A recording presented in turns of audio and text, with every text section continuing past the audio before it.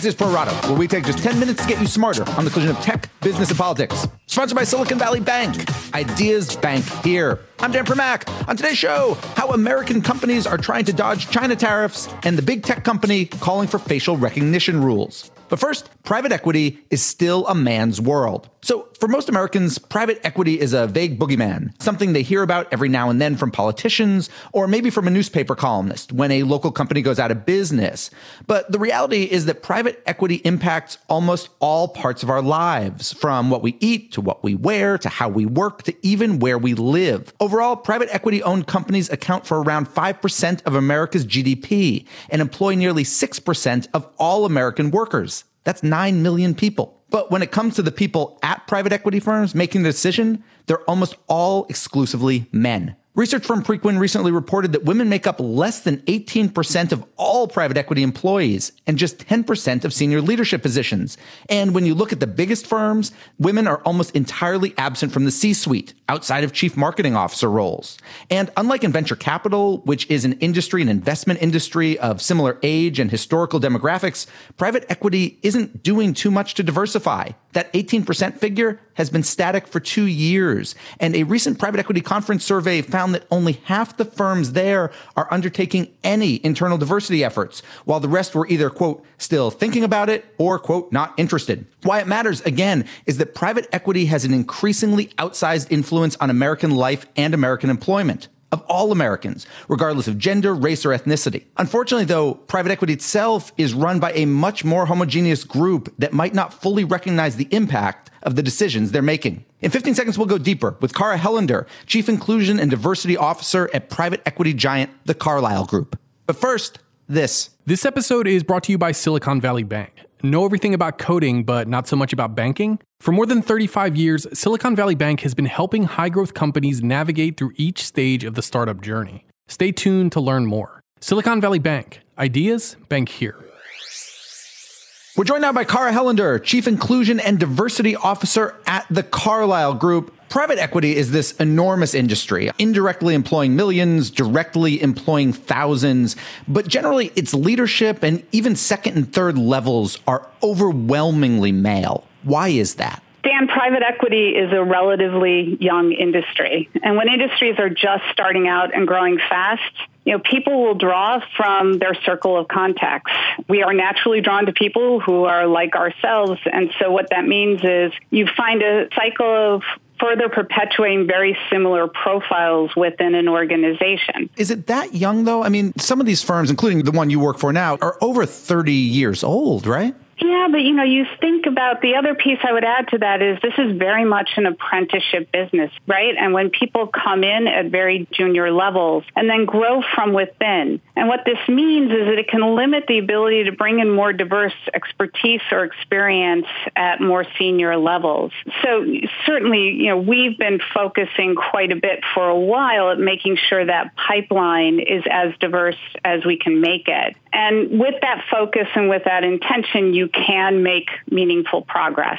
Carlyle has today 90 senior level women, and more than half of them are on the investment side. Last year, or in the most recent promotions class, 60% of our people promoted to partner were women. So I think there are those dynamics in the industry, but with focus and intention, you can make progress against that. And that's what we're endeavoring to do. Let me ask about that, though. You're right. Carlyle has a particularly large percentage of females on its investment staff. But that said, when you look at the management group itself, 2 out of 15, the board 2 out of 12, the entire 8-person executive committee is male.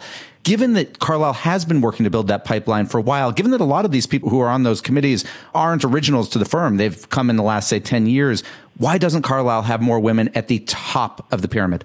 Yeah, that is part of, efforts that are underway to really grow that level of leadership.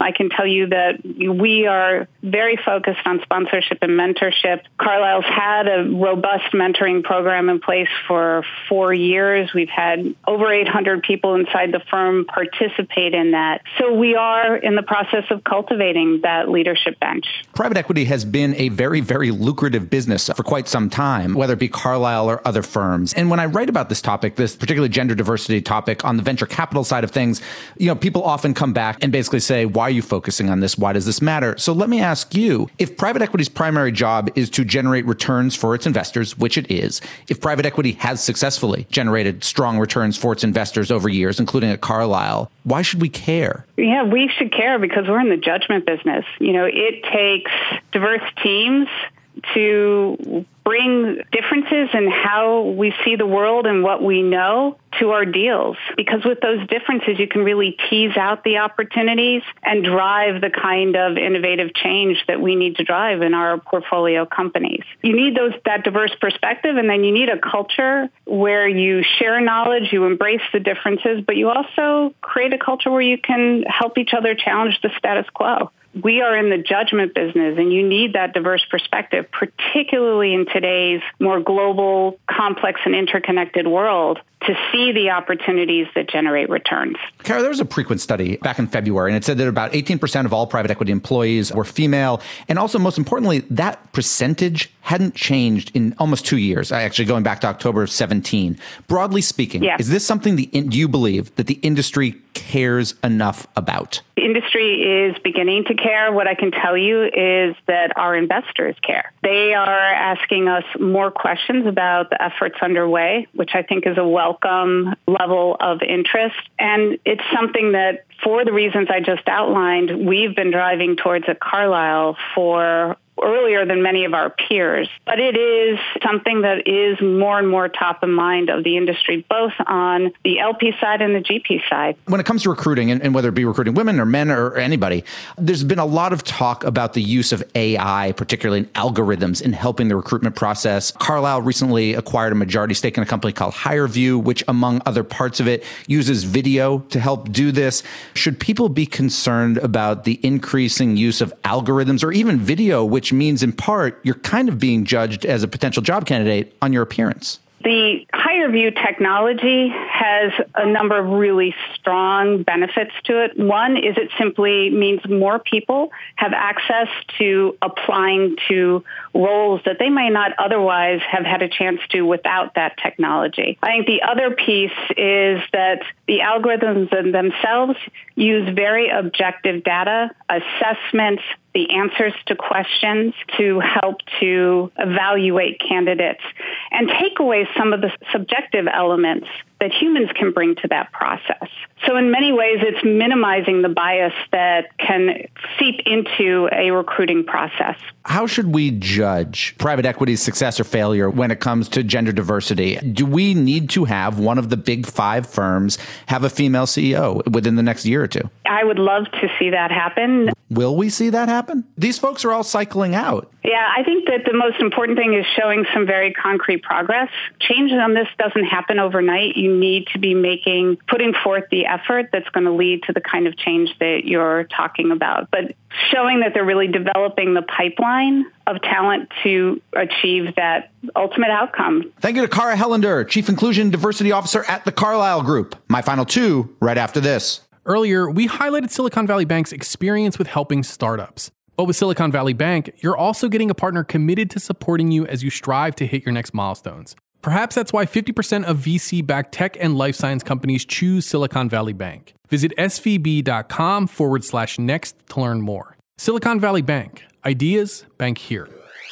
Now it's time for my final 2. And first up is the U.S.-China trade war. There are reports this week that the two sides are moving closer to signing a so-called Phase 1 agreement, possibly even by later this month, although China is demanding that additional tariffs be lifted. In the meantime, Axios' Courtney Brown reports today that American companies have grown increasingly frustrated with the so-called exclusion process, whereby they can apply to not have certain tariffs slapped on their imported goods. Again, remember, it's U.S. companies that pay the tariffs, not Chinese exporters or the Chinese government.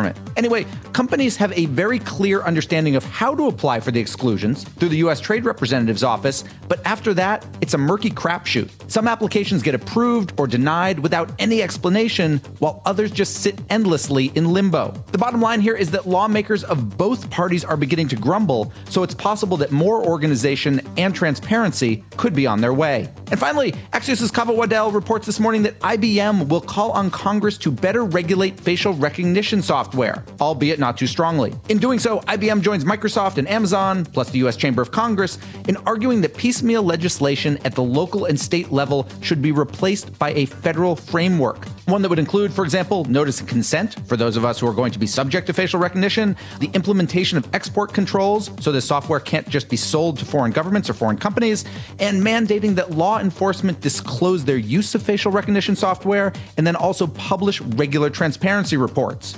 All of this, though, just like with the technology itself, is still in the very early innings. And we're done. Big thanks for listening. And to my producers, Tim Shovers and Jesse Lee, have a great National Donut Day. Yeah, it turns out there are 2 of those. And we'll be back on Thursday with another Pro Rata podcast.